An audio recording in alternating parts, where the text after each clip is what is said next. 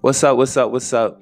It's Vegas, aka Mr. 702, live from the building, and we are about to go under the armor.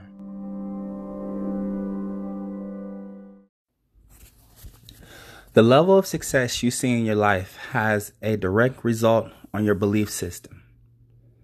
Now, I'm not talking about religion or philosophy here, and I'm not going to try to sound like a YouTube motivation coach or a life coach, but I've been really trying to understand the key to success. I think that everyone in life wants to be successful, and our desire is to be successful and to achieve our dreams. And I just remember being a child and having very, very, very interesting thoughts about success. I must be transparent. My father was extremely negative towards me. If I could be quite honest, he had a very traumatic upbringing. And so dealing with these demons as an adult had a great impact on his overall parenting style. I grew up often with my dad being extremely condescending, letting me know that I wasn't going to amount to anything and that I was just going to be like the other individuals on the streets and on the block. It was very disappointing and very heartbreaking for me as a child and as a teenager, because I really wanted to be like my father and I really wanted to impress him badly. Like the fact that I even play basketball is mostly because my dad played basketball. I didn't even pick up playing basketball until my 8th grade year, just because it simply wasn't a sport for me. But my dad was known as a above average basketball player, and I wanted to do something like him or do something that would bring him great honor. Now, believing in yourself means having faith in your own capabilities. It means believing that you can do something, and it means trusting in your own innate abilities. When you believe in yourself, you can overcome self-doubt and have the confidence to take action and get things done. We all have fears, doubts, and self-sabotaging behavior within us. Poor work life, procrastination, lack of clarity, indecisiveness, inaction, avoiding responsibilities, victimhood, low self-esteem. We all have it inside of us. However, we also love hearing about the success stories, the Bill Gates, the Walt Disney, the Steve Jobs, the J.K. Rowlings. They were all able to overcome adversity and failure, in a large part due to their outstanding belief within themselves. We all have talent, skills, training, and tools. However, if these were the requirements for success, wouldn't we all be more successful? Wouldn't we all be reaching a level in life that is greater or achieving closer to our greatest possible self? One of the most vital factors is the ability to overcome obstacles, and that is what we know. But to overcome obstacles, to overcome adversities, one's confidence in their self must be at high. Like in sports, you often hear that confidence is sometimes better than skill. If a boxer or a fighter has confidence, they can go out there and fight and defeat somebody that may be more talented and more experienced than them, just based off that simple confidence. And self-work is the fundamental foundation for self-confidence. Now, I'm going to be honest with you, and y'all probably already know this. I am a very confident individual, borderlining on cocky, and maybe a sprinkle of narcissistic. However, I believe that my confidence comes from my ability to always be attempting to work on myself, attempting to improve myself, attempting to expand my knowledge and my reasoning and my understanding. Now, self-work is quite different for everybody. And though what I am about to say is not the end all be all, I do believe that these self-work techniques can increase one's confidence and lead a person in the right direction. I believe the first thing of self-work is to work on your strengths. Now, we have so much rhetoric that tells us you need to work on your weaknesses. And I disagree, because a chicken joint does not work on its hamburgers, and a gym does not work on its catering. Like, focusing on one's weakness can create doubt in one's mind, creating a symbol of shame, failure, and utter hesitation. What you do great was given to you at birth, and that is something that nobody can take away. And so it is important that you determine, that you identify, that you know without a shadow of a doubt what your strengths are, so that you can get the most mileage out of them. Discovering what you are great at and then becoming masterful at it is the way to go. They use this practice in sports and business, focusing on the positive. Perfect example, Giannis Antetokounmpo, the Greek freak that plays for the Milwaukee Bucks. He is not a great shooter. And while he is not a great shooter, he does so many other things great. And when he focuses on doing the things that he already does great, it allows him to have amazing and excellent performances. He's never going to be a guy that should be shooting 15 3-pointers, but he is a guy that can go to the rim with reckless abandonment. Now, once you are able to master your strengths, then you can take a step back and begin to focus on your weaknesses. Once you shift to developing your strengths, you will effortlessly feel more competent and more confident, and you will put a harder effort into maximizing your natural abilities. And at the end, one of the things about being self-confident is also feeling empowered, which by focusing and mastering your strengths, you are in return empowering yourself. Now, once you understand your strengths, you just can't leave it there. We all need to be coached. And though we may find a mentor or a sage or somebody that is wise that can help us go through life, we also have the ability to coach ourselves. Research shows that positive thinking, goal setting, and performance reviews do not create results on their own.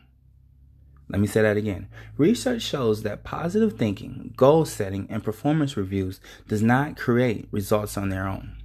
When we don't believe that we have what it takes to accomplish these things, then they will not get done. And you can read as many self-books as you want until you are blue in the face. However, there needs to be action. Taking action is how you ignite your self-confidence. And no matter the action, we know that taking a step towards progression and moving closer to one's goals will increase the self-confidence and the belief in the ability to succeed. Now, let's be honest. Believing in yourself will become easier and easier after you've had successful situations. There's often a quote that Rome was not built in a day, and that is true. However, when you start accomplishing things little by little, you start to gain that inertia and gain that rhythm and gain that momentum in order for you to accomplish greatness. And I know that I've said this many a times upon this podcast, but the person that we manipulate most is ourselves. We have the power to manipulate ourselves to be more confident. We have the power to manipulate ourselves to be self-assured. A great individual that displays this quite often is Conor McGregor. And I don't know, maybe it's Sunday, but these sports references are just coming off the tongue. He believed in himself, and his ungodly amount of self-confidence allowed him to achieve some of the greatest feats in mixed martial arts history. We have the power to manipulate ourselves to be greater, to be better, to produce more, and to operate at our highest peak, at our highest self. I challenge each listener today, start by journaling on where you want to be in life. Write all the things down you want to have and the kind of person you want to be. And from this self-evaluation, from this audit, come up with strategies to get to that point, coaching your own self. Now, lastly, how can you have faith if you don't know who you really are? How can you have faith? How can you have self-confidence? How can you have self-belief if you do not know who you truly are?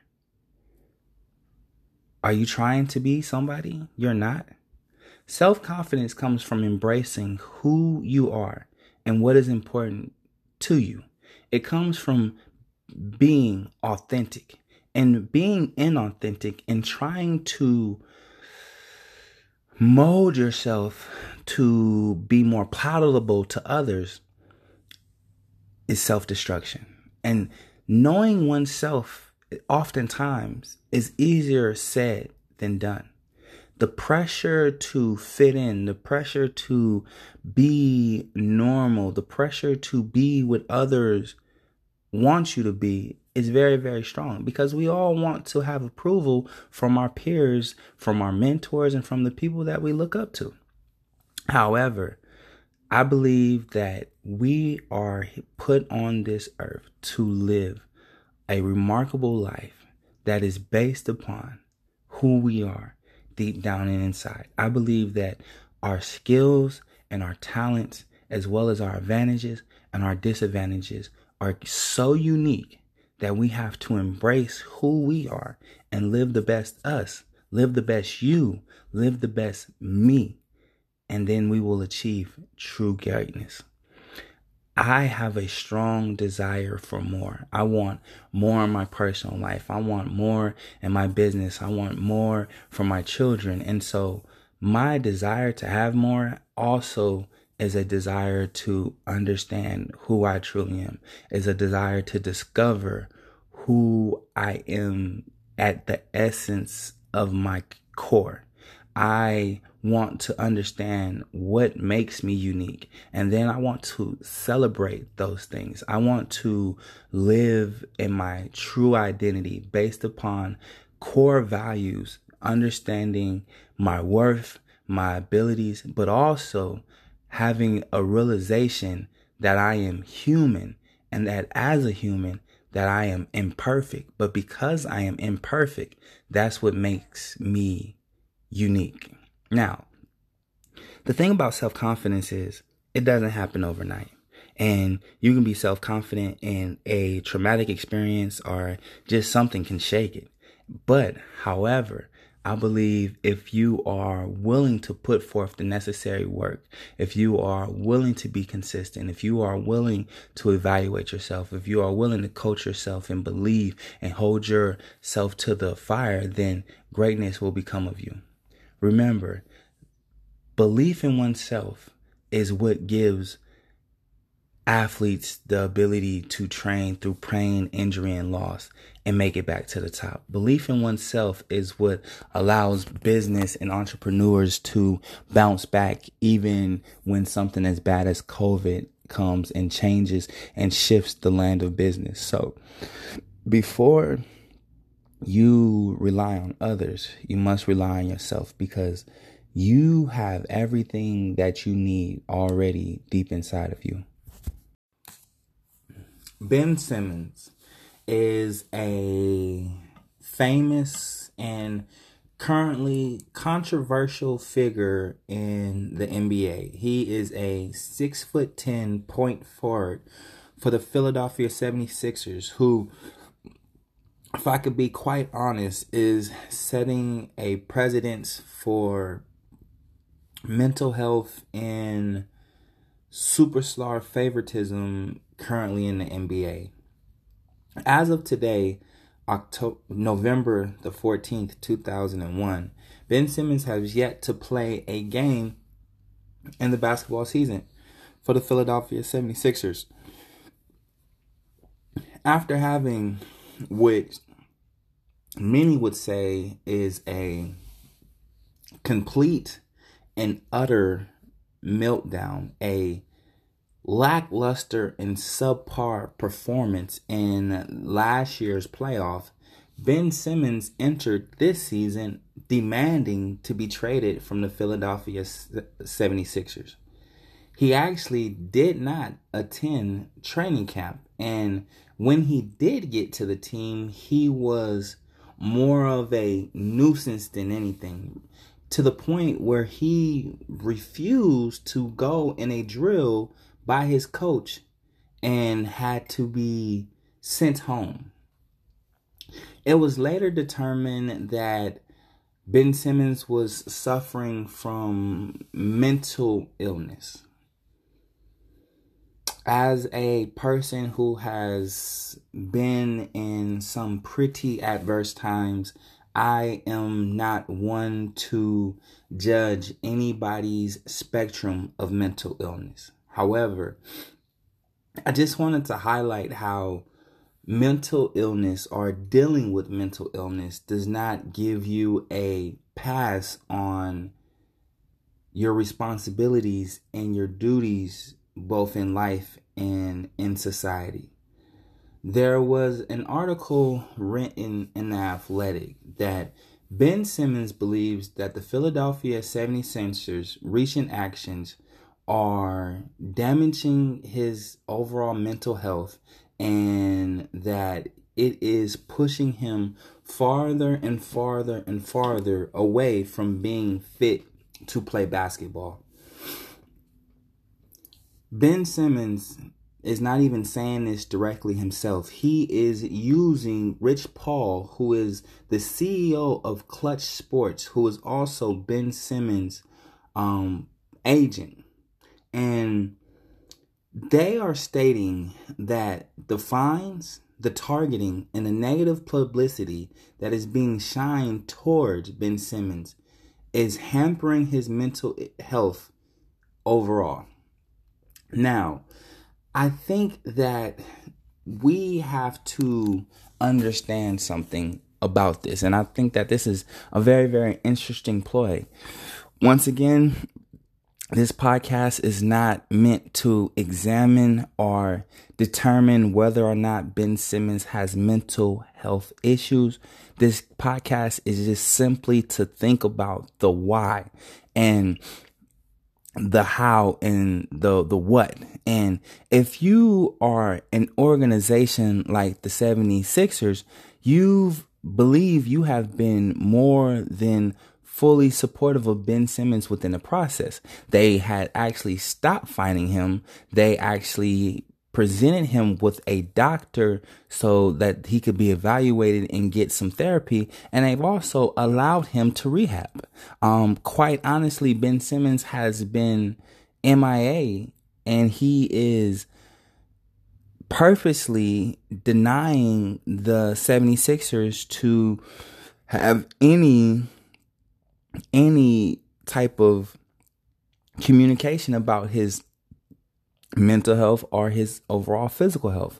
In that case, the 76ers did the only thing that they can do, which is fine Ben Simmons for not adhering to his contract. The contract that is going to pay him millions and millions and millions of dollars. We have to understand something, that the fact that Ben Simmons may not be physically fit or physically ready or mentally ready to play basketball is something that we all have to respect and we all have to acknowledge. However, that does not mean that Philadelphia does not have to hold him to a standard and also have to pay him when technically he is not fit for work. When you are not fit for work, when you are not fit to fulfill your contractual obligations, you can be either fined or a reduction of pay is something that is possible. Not only that, but we also have to mention the fact that this is a situation where a superstar athlete, somebody that makes more money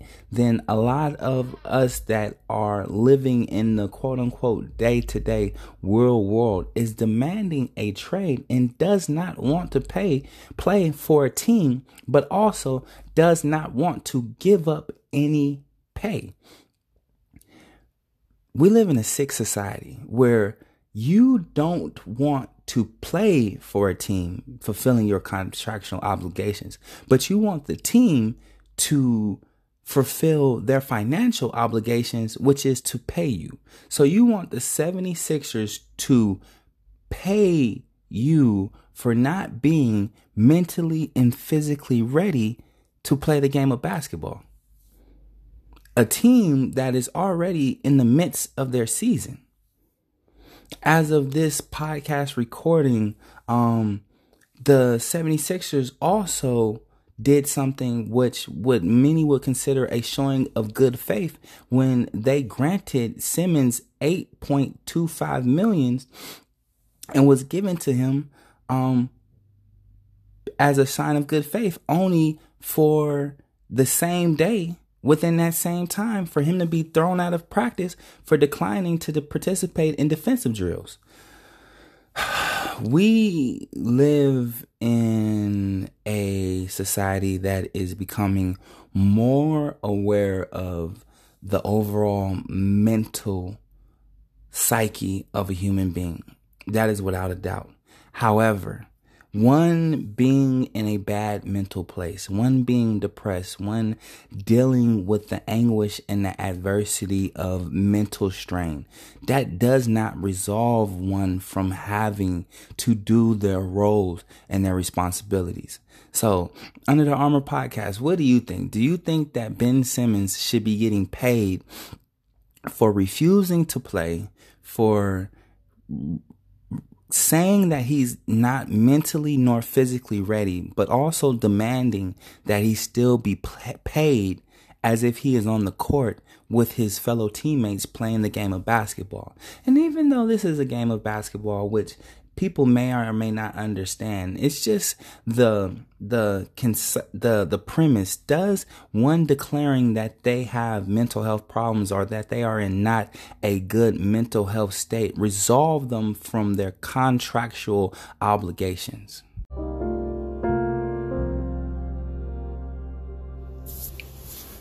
What's up?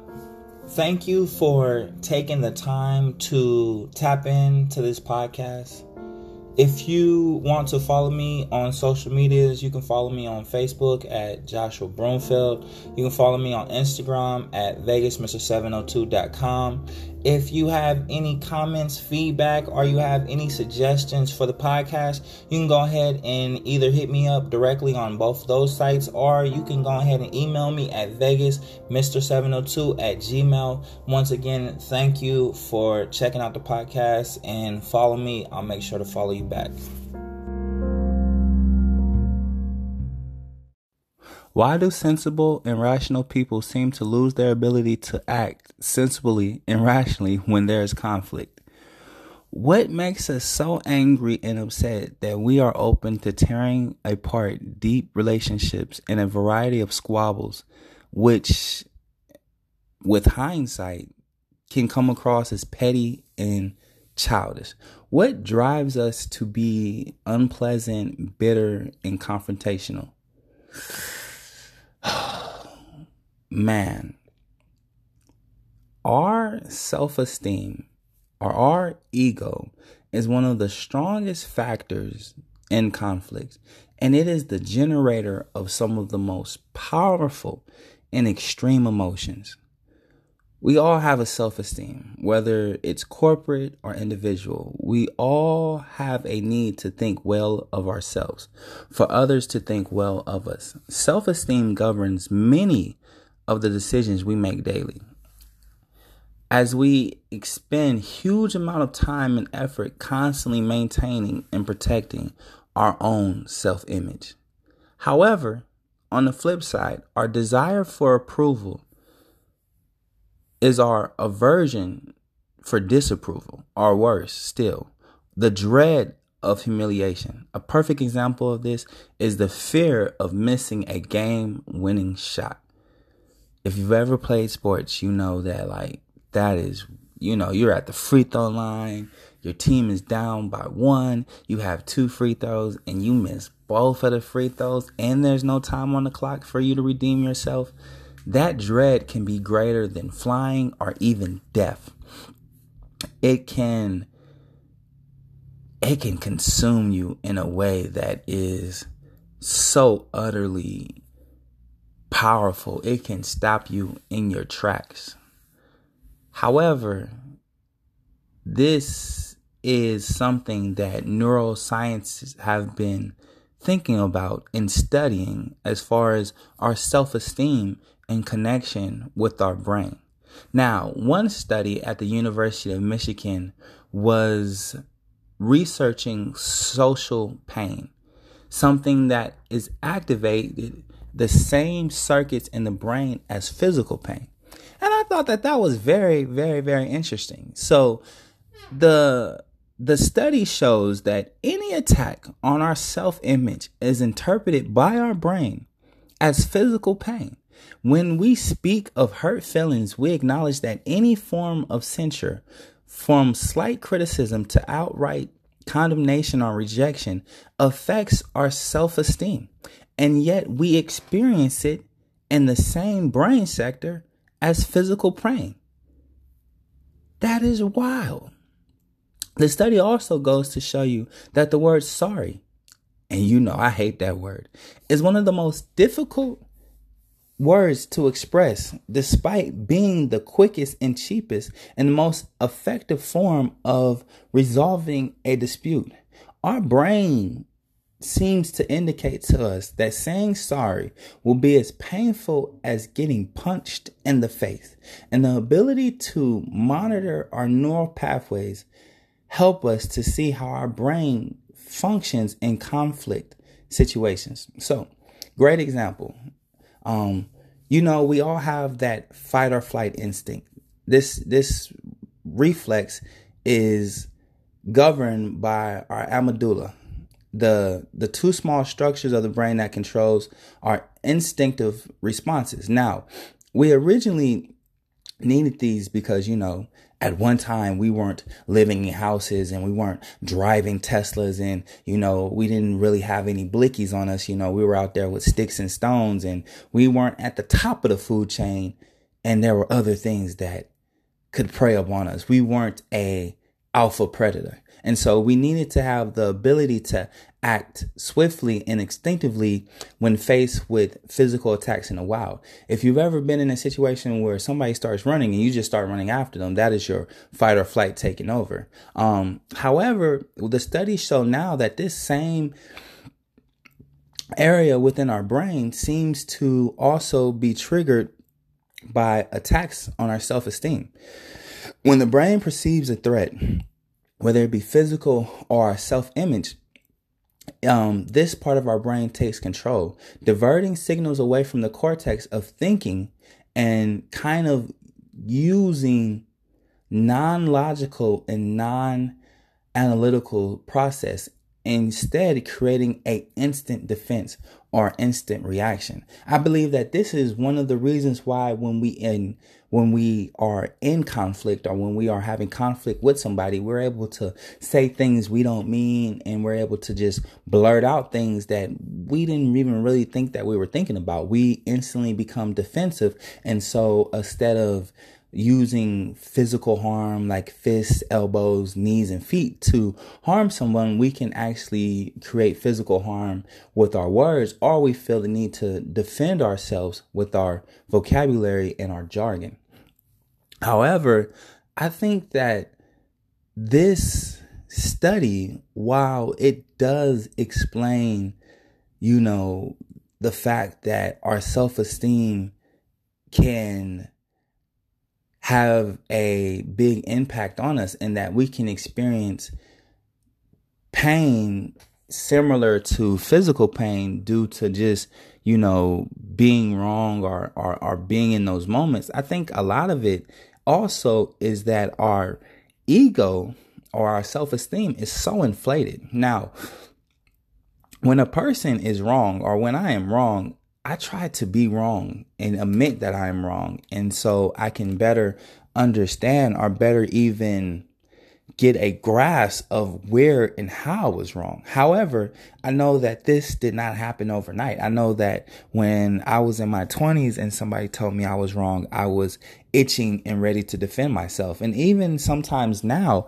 what ends up happening is I believe that we have an innate nature to want to prove the other person is wrong, or if I'm wrong, I'm not all the way wrong, I'm just partially wrong. However, there has to be a maturity, there has to be a evolution, there has to be an epiphany of understanding that your self-esteem and your ego is inflated only because you're looking at it through your eyes, and that there has to be a continuous humbling of oneself in order to kind of control that beast, which is your ego. I believe that our egos have more harm for us than good. And I believe that once we begin to daily humble ourselves and daily put ourselves in a place where we can be wrong, where we're open to being wrong, and where we're open to admitting that we're wrong, that physical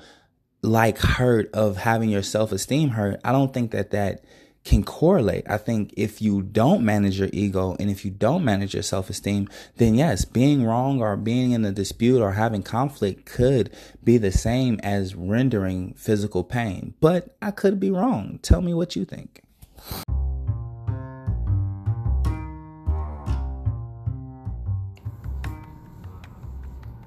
Remember to be more real, be more human, be more honest. Catch me next time as we continue to go under the armor.